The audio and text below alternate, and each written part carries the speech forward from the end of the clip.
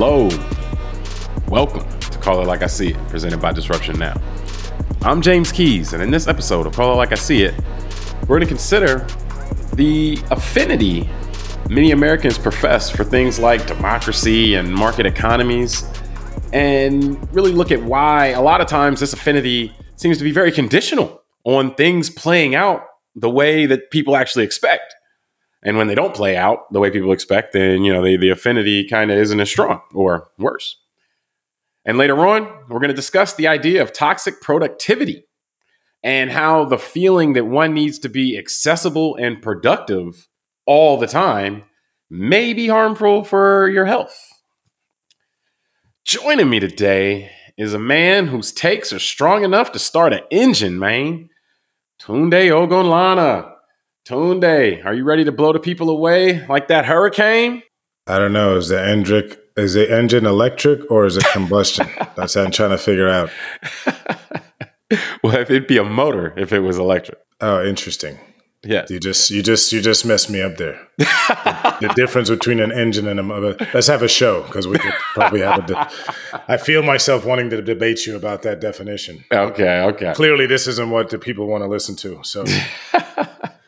Now, we're recording this on May 9th, 2022. And last month, we saw a piece in Bloomberg.com or on Bloomberg.com, which asked the question, do Americans still care about democracy?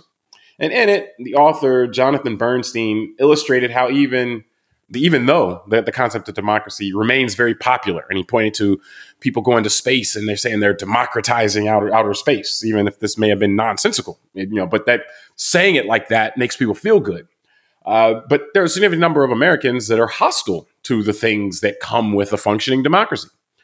And this led to Tunde and me thinking about how this same thing, like people having a professed affinity for something conceptually, and then those same people have like a hostility to it when it plays out and when it works, and this can be seen in things like with market economies and also just liberty in general.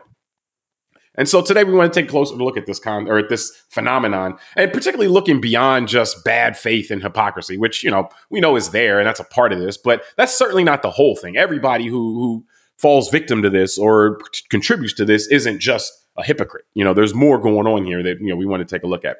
So Tunde, let's just start general. Why do you think so many Americans have such an affinity for concepts like free enterprise and markets, and also democracy and liberty, while also having such a problem with how these things play out in practice? Yeah, good question, man. I think, well, first of all, as you even asked me the question, I was going to say, yeah, because they all sound awesome. Freedom, liberty, all this stuff sounds our great. Point, though, is that why wouldn't awesome, you love it? To us. But that's the thing, is that it's not a given that it would sound awesome to us, so to speak. But it is. We've been conditioned over time, and it's.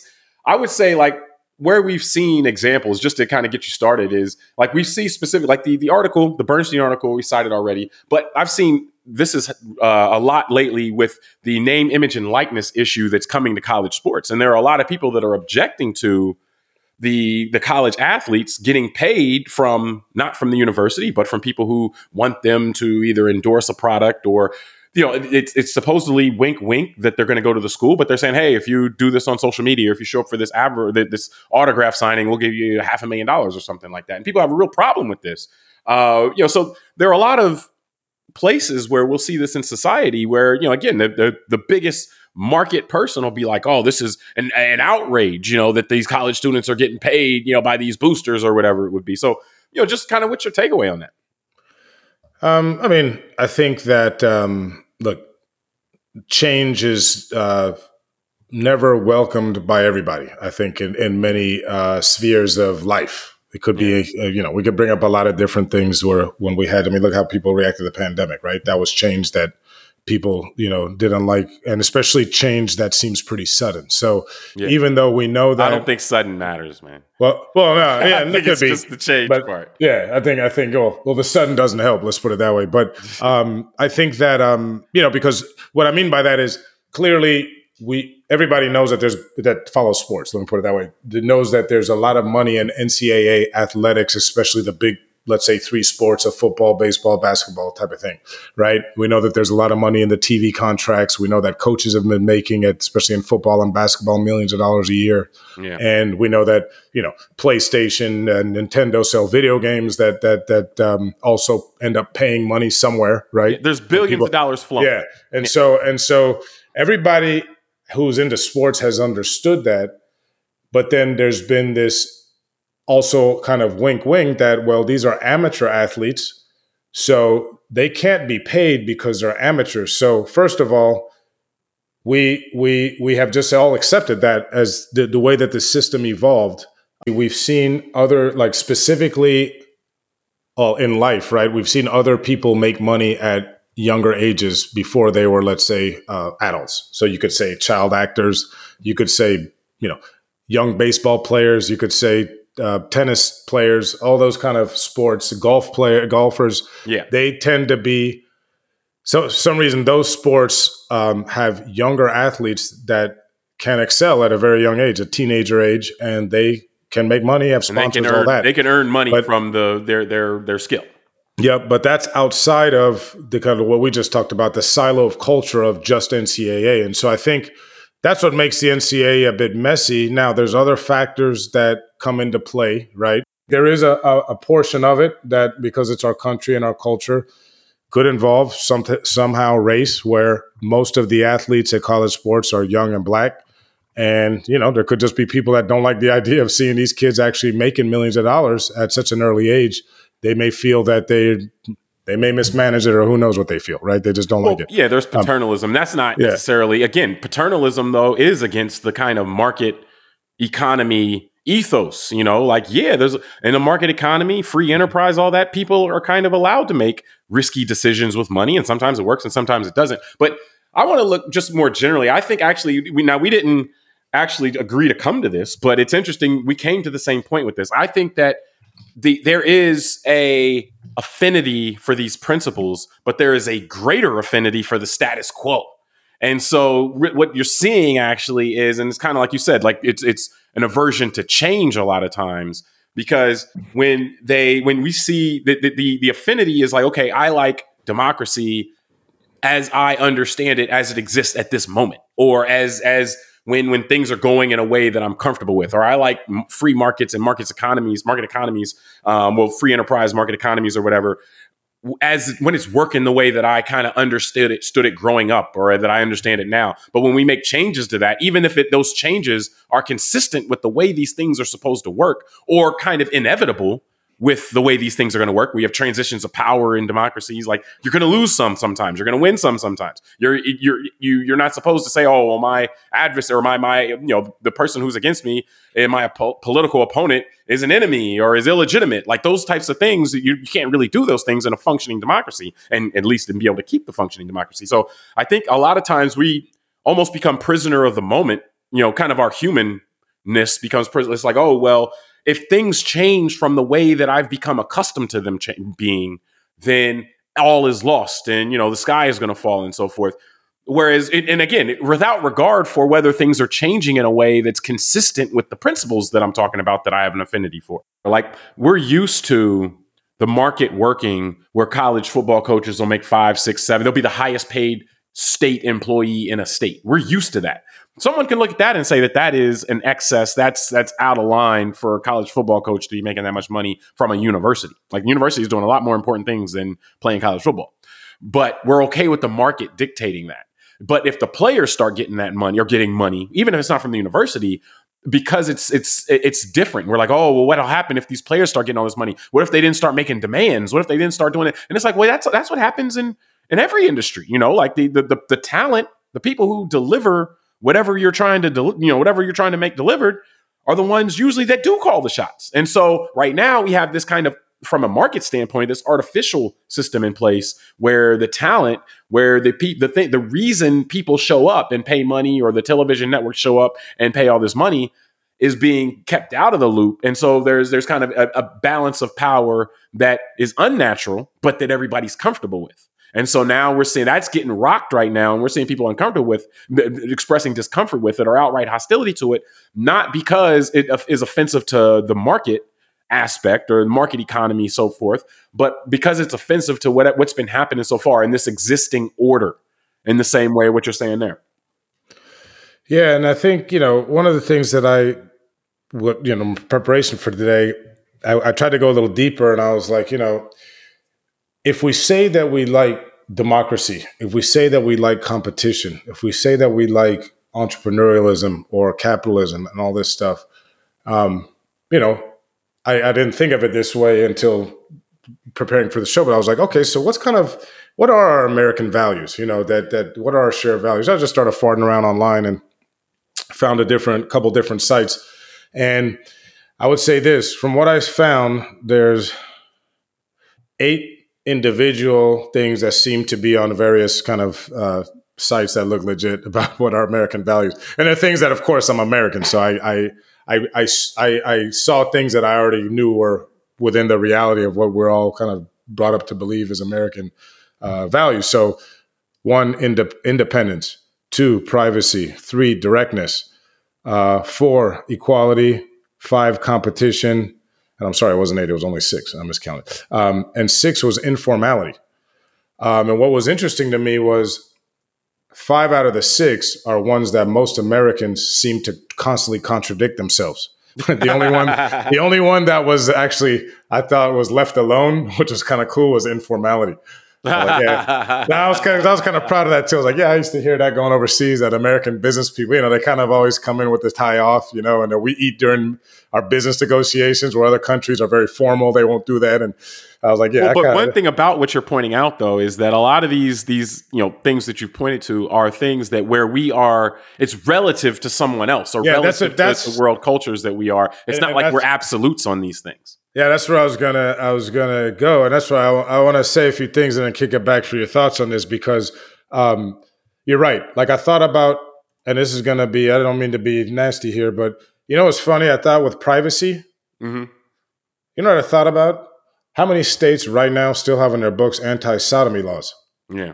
And I'm not a guy that's trying to have sodomy every day. But the point is that, well, if we really cherish privacy, why we got laws on state books talking about what people are doing in their rooms? You know what I mean? The privacy of their own room. Yeah. And so that was just something. Then no dancing on one leg. No, no holding your arm up and like making fart noises. Like, it's just weird thing. I shouldn't say it's weird things to make laws about, but it's a very invasive place to be. Well, what I realize, it goes to your point of, people, we all come to these things still from the lens of which either we were raised to view them or we want to view them or whatever. And a lot of us aren't honest about the fact that we may want a lot of these, the 5 out of the 6 for ourselves, but we're not willing to allow others to have them. So another one to me was directness. If that's one of our core values, what I started thinking of? This push to change, what we teach about American history. This whole thing about we can't talk about historical facts like Jim Crow segregation or the terrorism unleashed by, the Klan and other groups, or slavery, or you can't talk about them based on the way it'll make someone feel. Correct. Even though these are facts that are in our founding documents and are in things like, when and I'll read this quote later, the quote from the Chief Justice during the Dred Scott case about how he felt about certain Americans. So those things are facts, but people don't want to hear it. They don't want to be direct about that. Equality, right? Yeah. That speaks for itself. Competition, that's one I thought was interesting, because I remember joking on the show that I'm at the point in my life where I'm going to be the honest capitalist in the room here, that I don't want competition, man. You figure out a way that I can just have a monopoly and have a gravy train come in every time, I just peel off some gravy, put in a bank account, go fill up my 100-foot yacht, then I'm good. Mm-hmm. So, and I was thinking about it, not just business, because I know that's easy to get caught on things like antitrust and business competition. That's not what I'm talking about here. I'm talking about when we get into some of the tougher conversations about things like equality as relates to competition, that some people believe that by specifically guys like you and I being given an equal chance to compete in this country somehow took away from someone else's kids. Yeah. Man. even though they'll Which we've tell us seen that argument expressly made exactly, before, where it's like, and oh, well, if you even though, level the well, you playing found field. one from someone in a major bank. Yeah, A recent correct. If we article, right? level the playing field, then we're harming the people who've had the advantage. It's Exactly. like, whoa. And so that's why I love these conversations, because what you do is you can catch someone tripping themselves up. Well, I'll say this, and I think that you actually said it in there. You kind of buried it. But what it is, I think, in a lot of ways, and again, setting aside the block of hypocrisy and bad faith, because that we all know that's there. That's easy to see. That's not a very entertaining discussion to have, but I think it goes, a lot of this is we're just not honest with ourselves. Like, look at the values you just read. Like, when you're talking about independence, privacy, directness, things like that, equality and informality and competition. A lot of times these things would be considered aspirational, like these things are in conflict with the ways that humans would interact with each other a lot of times. A lot of times humans want advantage. They don't want, equality or competition. They want kind of, hey, like I'm trying to get the ref to look away when I'm doing something wrong or call the other guy tighter. And so we see this with, in fandom, or any of these things like privacy. Like, yeah, people want privacy, but yes, people are very gossipy. So a lot of these things really seem to be more aspirational. And so we kind of set them as things that we quote unquote value, even though, and it's kind of like an unspoken thing in our own minds where it's like, well, that's not really how people operate all the time. And so I guess we can try to make the effort to do these. These are things that we think would be good things to be like, but we're going to fall short a lot of times because it sounds crazy to say in a way, but we're kind of setting the bar pretty far as far as, like if we're going to really look at this stuff and really try to be like that. Like, I look at the competition as one, and I value competition. And I think part of competition is sometimes you win and sometimes you lose.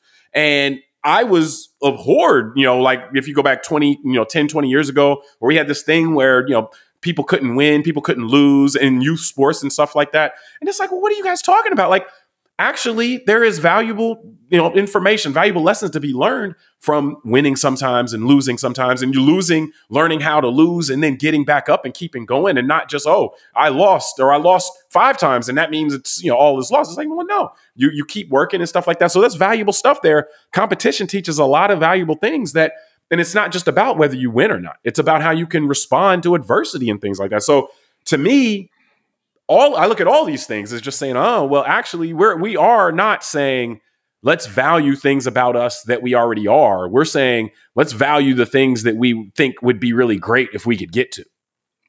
Yeah, and I think, part of that, it's a good example you make with the winning and losing, is part of that is also, we should allow our society to try some things and then be okay acknowledging when they don't work and moving on. Because I agree with you. I played NCAA basketball. I was a highly competitive athlete, and I'm competitive now as a business person in my own way. And my point is that the sports thing is a good example where that type of everybody won a trophy came about because there was a feeling at a certain time that kids sports was becoming way too competitive. Like the kids weren't allowed to even just have fun, and that kids that weren't that good weren't getting playing time, and they just weren't, it wasn't a good experience. So, or maybe there's a market solution where, and to me, the way it should have been was you have more competitive places, and then you have spaces that are less competitive. Not that you're not trying to win or that you don't acknowledge somebody for winning, but just that, like, there is an issue when you have some people that, like some parents that are there 12 months a year, and then others that want to show up for just one season. Like, there is a disconnect there in terms of that. So, but and that's what I mean. Like, so that's an example of how maybe like the idea or term of competitiveness, right, can be interpreted by different people in different ways. And then even like me as an example, right, I'm more of the flexible type of mindset. So I'm like, all right, well, maybe if some kids were getting hurt by over competitive stuff, I'm willing to be malleable. Let's try this out. And if that doesn't work, then let's just go back to the way it was if it's not worse. And I think that's what, James, we're probably identifying now based on the sentiment of that article, which was like you and I were raised in a country where maybe we were naive, right? Maybe we were naive when we heard people talking about equality and about democracy and about everybody sharing this country and about expanding people's rights to be involved in the system and their ability to. You and I may have believed that the majority of Americans wanted that. And I think that Well, what the we've majority seen, might want that, but we thought, I think what it is that we didn't know that that was at least in part performative. And there you go. that's like Yeah. this person that went into space saying, hey, we're democratizing space by taking 3 billionaires into space. And it's like, what are you talking about? Like, that's clearly performative, but we didn't know like that part of the discussion, at least in part, is performative. Yeah, and that got me thinking. I mean, one of the things I wanted to discuss, which I have here, was there's a U.S. senator named Mike Lee from Utah, and this is what I mean. He's a senator right now in 2022, and he had a tweet almost 2 years ago, October of 2020, where he says, "quote Democracy isn't the objective. Liberty, peace, and prosperity are. We want the human condition to flourish. Rank democracy can thwart that." Now, that's interesting to me coming from a U.S. senator who was democratically elected in a state. And I think that, first of all, I want to talk to those who immediately with knee jerk and say, we're not a democracy, we're a constitutional republic. I understand that. But we are a republic that has a democratic framework, right? Yeah, we have democratically elected officials. Correct. That's what I'm saying. Appointed, Yep. The representatives are elected in elections by people. So that's a fact. Now, and by the voters. Now, the one thing I saw is, hold on, here's a conservative guy telling me we want the human condition to flourish. I thought the whole idea of social engineering wasn't good. That didn't work. Marxism, communism, all these other isms didn't work. So I don't know what condition allows the human condition to flourish. Maybe it is chaos. Or maybe it's not. I don't know. But that's interesting. But then the other one... The irony is that democracy is one of the things that helps. Yeah, I know. But of course. But when it's not going your way, then then it's not the democracy. But the best one, and you're going to laugh because I found where to plug my boys. Democracy isn't the objective. Liberty, peace, and prosperity are. You know who said that we want peace? No, he said, then we shall have peace. Emperor Palpatine.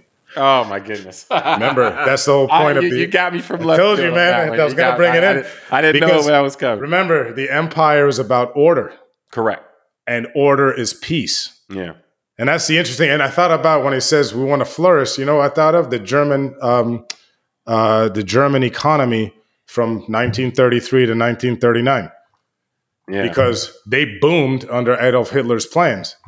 The problem is they also had concentration camps at the same time and were invading their neighbors like Russia is today. So the bottom line is that, you can have a flourishing economy and just like China's got a flourishing economy, but they got 1 million Uyghurs in concentration camps right now. Yeah. So you can have a flourishing economy with a bunch of oppression, and you can have peace if you have a system that doesn't allow for any dissent.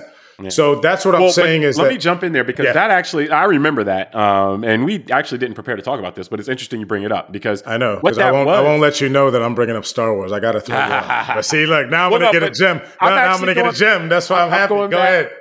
What it was that was a sleight of hand though that he pulled there because on one hand, he's putting democracy in opposition to those concepts as if democracy thwarts those. But then he throws in at the end, rank democracy. Which that's not what nobody, I should say this, nobody is trying to do rank democracy. We have a constitution to prevent. The Constitution is, in fact, to prevent oppression of minority schools of thought or minority of this, minority of anything against the majority. The Constitution protects the minorities from the majority. You don't need freedom of speech if your speech is supported by most people. You only need freedom of speech if the things you're trying to say are things that aren't popular with the majority. You don't need freedom of religion if your religion is the one that everybody does. You only need so it was what he did basically there was saying, democracy is not the goal. We want these other things, saying it in a way that democracy is opposition to those, and then saying it was actually rank democracy. So I thought that when he said that, like, you know what, he's really trying to pull a fast one on people, and in a sense to try to turn people against the idea of democracy, saying that any form of democracy is quote unquote rank democracy, and essentially arguing that people want to get rid of the Constitution, which I don't hear anybody saying. So, but ultimately, I think with this though, that is actually an example of the opposite of what we're talking about here, though, where Mike Lee is saying actually trying to push against the idea of democracy, which you see from time to time. And you see, I mean, you've talked about this with the founding fathers in terms of how, they talked about, democratic institutions and democratic elections, but they weren't letting everybody, participate in that. And it wasn't even just everybody who was white, or even everybody who was a white male. It was white male landowners, so they were very restrictive on who could actually participate in the voting part of the country as well. So there is, it still exemplifies though this disconnect between most people's emotional feel towards the idea of a democracy and being in one versus, okay, well, if I'm going to be in a democracy, like you said, hey, I'm hostile to this thing if I'm losing the election.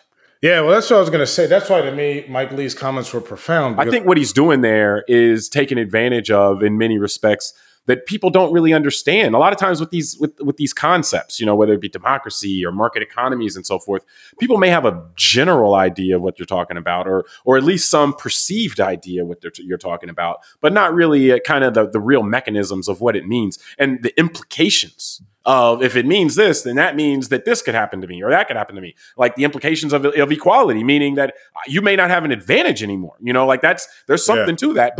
And I want to give an example of this, and I'll pick on Joe Manchin here, because just recently, Joe Manchin, with all the, with the Supreme Court releasing its draft, or not releasing, but a leak of the draft of its opinion that's supposed to overturn Roe v. Wade or may overturn that or whatever, Joe Manchin comes out and says that he's not going to support getting rid of the filibuster because doing so would be undemocratic.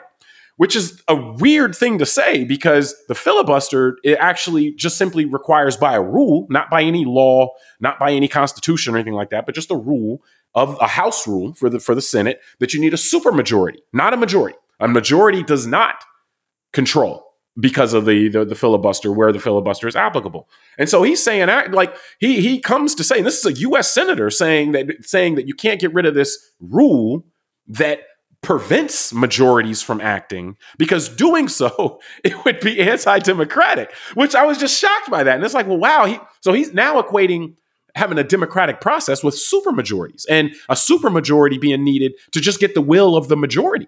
And that, to me, is like, that's a U.S. senator. And if he's out here spouting things saying that may evidence or illustrate a loose understanding of the idea of kind of a democratic process and democracy, I imagine that many Americans are going to have, that run into that same struggle in terms of really understanding and grasping kind of, not just how they work, but the implications of that. Sometimes you're going to win, sometimes you're going to lose. And, you get, okay, yeah, people don't want the filibuster. It could be turned against you if the other side has 51 votes. And it's like, well, hold on. Isn't that how democracy works? Yeah. Yes, of course. Yes, if the other side, I'm fine with that. If I've accepted democracy, then yes, I've accepted the idea that if the other side gets more votes than me, then they're going to do stuff that I may not want them to do. But that's how it works. As long as it's within the Constitution, which the filibuster is not an issue of that, then it seems to be that should be more in furtherance of a democratic institution. Well, that comes back to the elements of control. And it's interesting because I've been telling my friends that are hard Democrats about this for a long time, and they keep, I was like, well, Democrats, I don't know why you're so weak. Just get rid of the filibuster when you want to pass. You got 50 votes in the Senate and one tiebreaker as a vice president. Do what you can. Oh, but Joe Manchin is, well, you got to figure out how to motivate them to see your point. That's number one. Right. Number two is, then the worst one though is, to me, is, oh, but if we do that, then when we get in, if the Republicans get in power, they're just going to ram everything. I say, so what? So what? That's a democracy. Like Dick Cheney was right. 51% is all you need. Yep. And I tell people that, why are you going to let the fear of your opponent stop you from doing something? If you're genuine about this system being a democracy like that, then you should want 51, because that means, guess what? The voters are going to be more engaged. Right now, this 60 votes causes too much apathy. People also feel like if you're genuine that what you think you're doing will actually make things better. That's the other thing, is whether you truly believe what you're doing is going to make things better. But sorry, go ahead. But it's just that this idea that because out of fear we're gonna fear ourselves into not having a country anymore, and that's what I mean. Like this idea that, but if my opponent gets in, that's what I mean. Both Democrats and Republicans suffer that my opponent gets in, the whole world's over, so I can't let them do this or that. And so the the And no, I'll say this though. That's not in itself. Like when you're talking about norms, when you're talking about a certain level of respect for the institutions, then that's fine. Like, but in terms of let's block something that would happen democratically for that reason, that seems to be a bridge too far. And this doesn't even get into the origin of the filibuster and what it was put in place to accomplish, which, we're not going to make the show about that. But just ultimately, the thing is that if we're going to be about, if we're going to have this affinity for democracy, you have to be willing to understand that you're going to win some and you're going to lose some, and you have to be willing to take your shot when you've won some. If you're in power, take a shot. Don't sit here. I mean, I agree with what you're saying. Don't sit here and have all these excuses why you're not taking your shot. As far as, we can't do this because of this, we can't do this because of that. It's like, well, then you're no good in power. The answer, the feedback you're giving to everyone is like, well, we put you in power, and all you have is excuses. I got a new joke. You're not gonna like it because it's sports, and you're not gonna like that I brought this up. But we're gonna call those people Scottie Pippins, okay? I thought that was funny. They had their shot, they had a game, but then they're still complaining. But anyway, but what's interesting about your comments there is it reminds me, goes back to what you said about when the country was founded, right? That it was the only people that were allowed at the time to participate were white landowning males. Mm-hmm. So that's not even a knock at, racial stuff, because non-white landowning males could not vote, and white women were prevented from participating that way as well. So it was a very, very smaller group, right? Well, it brings in all the things we talked about our normal divisions. It brings in the racial division, it brings in the gender division, and it brings in the economic division. No, but what it shows you is that, because this was going back to ancient Rome, there were people that always criticized the idea of the masses having a say, right?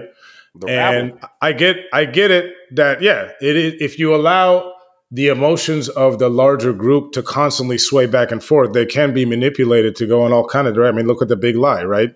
You had, 10,000 people storming the Capitol because they were told something. Yeah. And so you don't want that type of messiness, because in the fairness to, everybody in politics, right? 6 months before the insurrection was hundreds of thousands of people in U.S. streets, protesting stuff. So you don't want that every 6 months. Are equivalent, though. Like, I mean, I don't think you should. Well, it doesn't matter. That's why I'm not taking side. I'm just making the point that if a society was doing that every 6 months, it would be messy. I mean, let's just be honest about that. So the point is that that's also a reflection. But that's not an argument to take the people out of power, though. I mean, like, ultimately, the people their passions are going to be a part of this. Like, to try to take the people's passions out of it, you're actually end up in a worse spot. And I'll tell you this, the whole idea of you can't fool all the people all the time is what should be guiding us from this. Like, it should be a given that, yes, 20% of the people are going to be misled about this. 20% of people aren't going to be able to get past this one issue or this one thing, and they're just going to be focused on that. And 20% of people, 10%, like, they're going to be all of these different groups. But the whole point is that when you put all of that together, then you can get some rationality by pooling all that together. And actually, that's the harm when people sit out, because they see the fanatics and it's like, well, hold on, you're empowering the fanatics. We need the non-fanatics to participate as well, because that's what's supposed to sober this thing out and balance this out, so we don't end up just going in a fanatical direction in any way, shape, or in any way that it could go. Well, and what's also important, I mean, besides the participation of those at the ground level, i.e. the voters, what's also important is that the leaders, and this goes back to, like you said, about, having rules of the game. It's almost like, imagine having coaches or something that are in a basketball game, but one coach just says, I'm not going to play by the rule. I don't respect the rules. I don't respect the referees, blah, blah, blah. No fat. I'm not taking my guy out after he fouls out. I'm just going to leave him in. Yeah, like whatever. Yeah. And so what I'm saying is the idea of kind of, because what we've learned in this last few years, right, is that norms and kind of the rituals of our society are very important. So, for example, I'll pick on, two guys, Al Gore and Donald Trump. One guy lost an election, and I think, to my knowledge, it's the only election that actually was stopped during the counting of votes in American history. When Al Gore lost to George during W. Bush. Recount, but yeah. And so during the recount, but still, the recount wasn't finished, so I guess we don't know. But what happened is, the rituals I'm discussing here are conceding defeat, congratulating the winner, and participating in the presidential transition. right? Showing up to the inauguration, kind of playing the game. Al Gore, I'm sure, wasn't happy about being told that his recount was being stopped and that he now lost without knowing really what the full recount was. Yeah. But lost by like what, 500 votes? Yeah. And, yeah. And he did and he did something similar to what Richard Nixon did, right? He looked and said, this is bigger than me. I need to, and in Al Gore's case was, I need to go and tell my party and tell the people that voted for me that I lost, I'm conceding, and I'm moving on. And I'm sure Democrats weren't happy to lose that election. No, he got a lot of flack from his party for doing that, that they didn't keep pushing it. But yeah, go ahead. Yeah, and so, but then we have literally 20 years later in 2020, a different example from Donald Trump, where not only does he not concede the results of the election, he doesn't congratulate the winner, and he didn't participate, he didn't even show up to the inauguration. Remember, he tried to have his own separate thing, and he flew off in a helicopter. Yeah. And the vice president of the United States, Mike Pence, is the one who actually showed up and did the magnanimous thing of representing his party and the half of American voters that didn't vote for Joe Biden, and in doing the ritualistic, peaceful transition.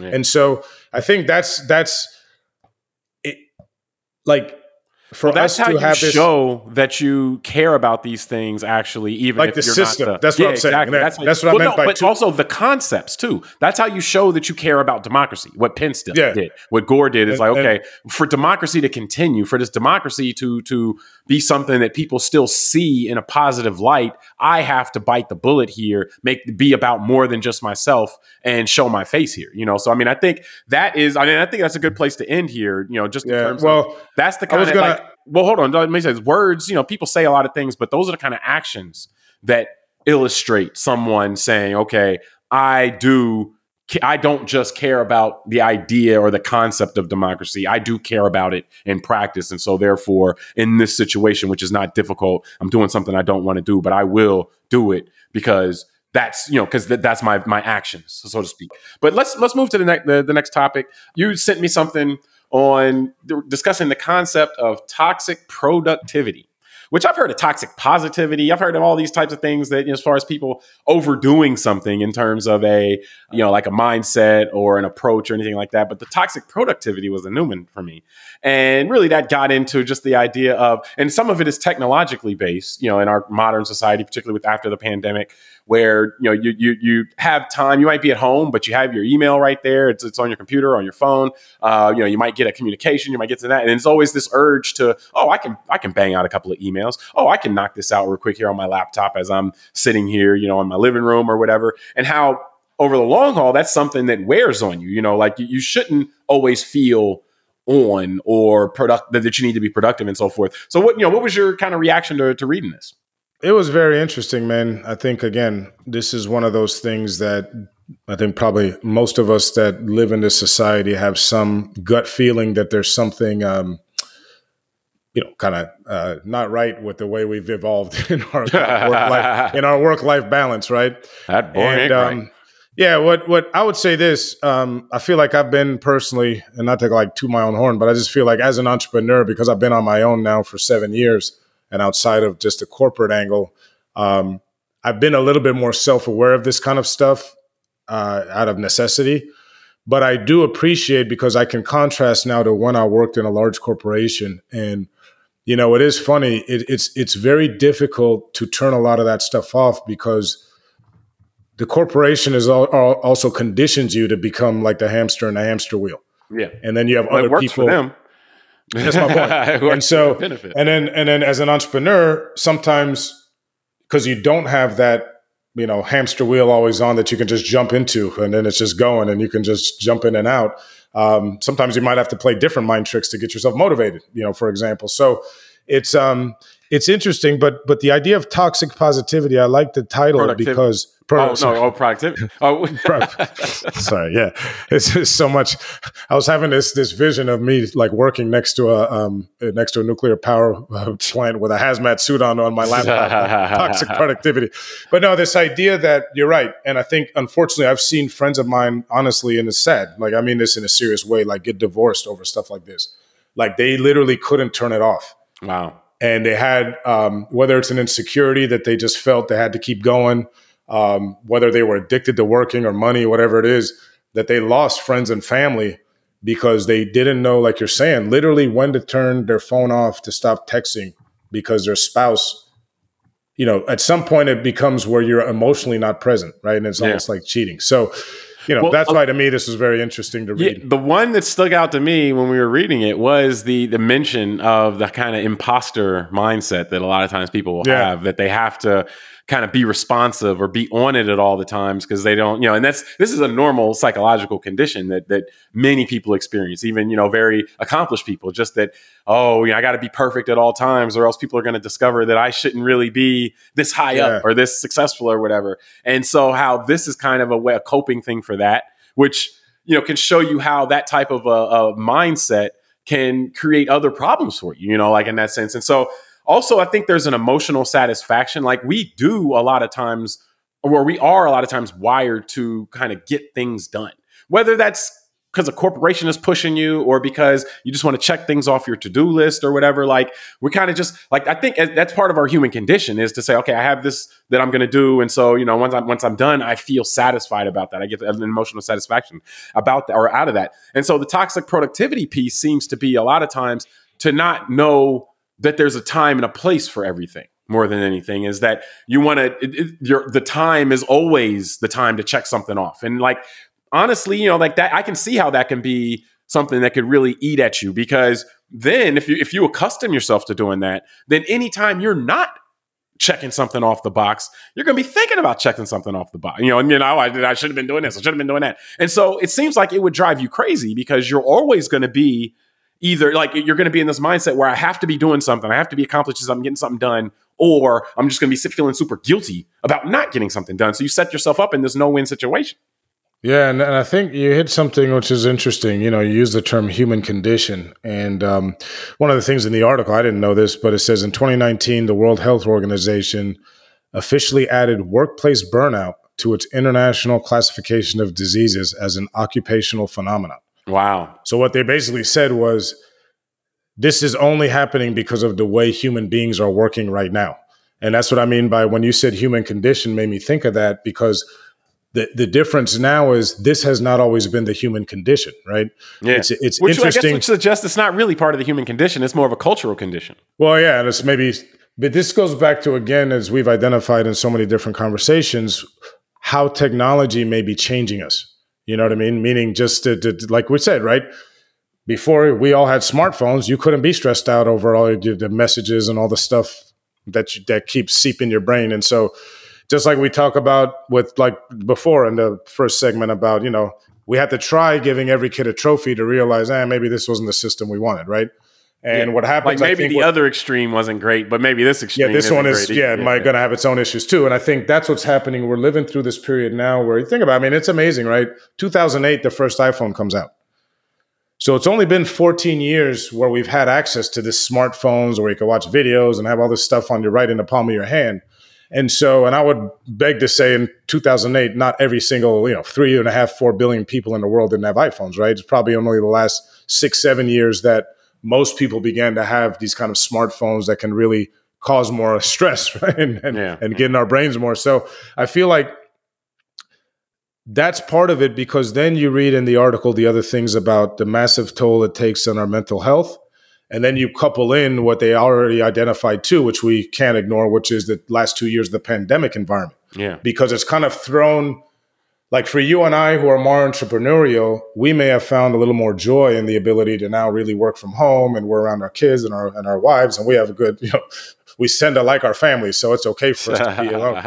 But I could see where if you were in a certain type of corporation and, they're trying to back, especially when everyone's locked down and you're trying to figure out you used to be a 9 to 5 out of the house and you're trying to figure out how to do it in the house. You got your kid over here on the computer trying to do school and blah, blah, blah, blah, blah, right? How all these things, like a lot of people do need to separate like a line to say, okay, I'm working or I'm not working. Yeah. And to kind of be like 1 foot in, 1 foot out where you're trying to feed your kid dinner and then you got someone emailing you and then you tell them, okay, I got to go. that causes a lot of stress over time for people because you Yeah. don't really have a line marking when you're on or off. Well, And so you let me tend to say this, always because be on. what this made me think about when we were talking about the human condition or a cultural condition, and actually I think it's probably is part of the human condition. But what we're observing right now is that we have more things to do and more ways to do them. Like if what I wake up in the morning and all I got to do is go hunt for the day, then if it's raining, then it's like I can't go hunt on my phone, or like I can't, like I'm just gonna chill while it's raining. Like, all right, Yeah. well, I gotta just wait. And so, but now if I wake up and I gotta do this and that on my, like, oh, my computer doesn't work. Oh, we'll do it on your phone. Oh, well, the internet's down. Well, just type it up or do whatever. And then once the internet's back up, or hop on if your internet's not working, do a hotspot, on your device. Like there's always kind of a workaround to get done whatever you need to get done. And you're Yeah. correct. Like not only does technology lower the barriers and the boundaries to of what you can do and when you can do it, but yeah, with the pandemic, these things got commingled. Like it was like you actually did have to respond to an email as you were trying to get dinner ready because like you had all this going on and so forth. So commingling all those together, it makes it more difficult. It does a lot of times having a time and a place for things, and that you're using yourself or me as an example. That doesn't even. Well, the thing I thought about a lot of times with the pandemic stuff is just the size of your space and how many kids you had or the size of your family would make a huge difference as well. In terms of if you're in a large house or if you're in like a 1-bedroom apartment or something like that, that may be fine if everybody leaves during the day, go to school, go to work and everything, and then you just come back and go to bed or come back, eat dinner, go to bed. But that becomes a much different thing when everybody's there all the time. So, but basically blurring the lines is my point. With when the lines have been blurred from a technological standpoint, from a kind of a task standpoint, the types of things you have to do, then it really does become something that's constantly on your mind, so to speak, as okay, this is pending, this is pending, this is pending, not just I'll have to do that tomorrow, I'll have to do that at some later time. Yeah, and I think part of it too is because it's funny, man, as we're having this conversation. So I was conditioned when I was corporate that I had to always be busy. Yeah. Like been to work 9 to 5 and I was working 12 hours a day. So it was 9 to 9, that kind of stuff. And it took me years as an entrepreneur to get that out of my system. Like literally that feeling of inadequacy. Like if I wasn't always busy, and by busy, I mean meeting people, talking, all that somehow I was deficient. And what I had to transition as I matured in my mind was the quality versus quantity, right? Yeah. And that's because you said it best at the beginning of this conversation. When I was young, it worked well for the corporation to have me in a hamster wheel because, in my industry, especially, the stats used to be that in a class of 100 people, if you had, passing the securities exams and all that, 2 years later, five would be there. Wow. Maybe 10 if you're lucky. So, that's what it was. Let's put these kids, crank it out, make them do cold calls, all the boiler room days when I started. And then if they don't make it, that's not our problem. Yeah, we got another class coming in next year. Yeah, it's even better because now we got people with accounts and who bought insurance and we don't have to pay someone on it. So it's almost their business model to make sure it's 90% of attrition. But that's what I had to learn and have, and that's what I was going to say. The feeling of not doing enough and then the feeling of imposter, I find a lot of this goes back to how we were raised, are things like self-esteem, all that, because if you have a healthy self-esteem, you believe you earned something, right? That's what allowed me. When I look back, I kind of felt like, well, hold on, maybe this is what busting my ass for 20 years was supposed to be about. Yeah. Like I've earned the right to not have to go hard, and I've earned the right to make my own kind of space here and to work with who I want to work with. Well, I think what it is actually is that if you have that makeup or that experience, then what it is that, because I think those feelings, you can't control your feelings. So I think those feelings can pop up for anyone, but you have the tools to kind of talk yourself down when those feelings may pop up. But that comes from self-esteem. Yeah, exactly. That's what I mean. Working, and that's what I mean, because I've known of people in corporate America who didn't earn it and they know it. You know what I mean? Yeah. But no, I mean, it's an interesting concept, that like I said, that you shot over, and that I thought it was worth a discussion because, toxic productivity is something, I think it's something we're going to see more and more, just as work becomes closer and closer to our palms and our pockets and everything like that. And what the expectations are as far as how long and how much you should be working and what what that should be in terms of, okay, you've sent me things on work week. How long should the work week be now? We're not all going and, working an assembly line, what should be the expectations from that? So I think we'll see more of this, but it's an interesting introduction to it. So I think we can wrap it up. Well, one alternative is that I could maybe do an experiment, and why don't I try and go to have toxic productivity? Let's see how I'll come and report on you for like 4 weeks. I'll start working 12 hours a day again. I'm gonna start ignoring my family. Hey man, start looking at my phone all the time. That with your wife, man. What do you think? I'm not involved in this. I can't tell her it was your idea. Or I didn't endorse it. I did nothing. You're on your own, bro. You got to clear that with your wife. So. She'll appreciate that you're scared of her. But no, we appreciate everybody for joining us on this episode of Call It Like I See It. Subscribe to the podcast, rate us, review us, tell us what you think, send it to a friend. And until next time, I'm James Keys. I'm Tunde Ogunlana. All right, and we'll talk to you next time.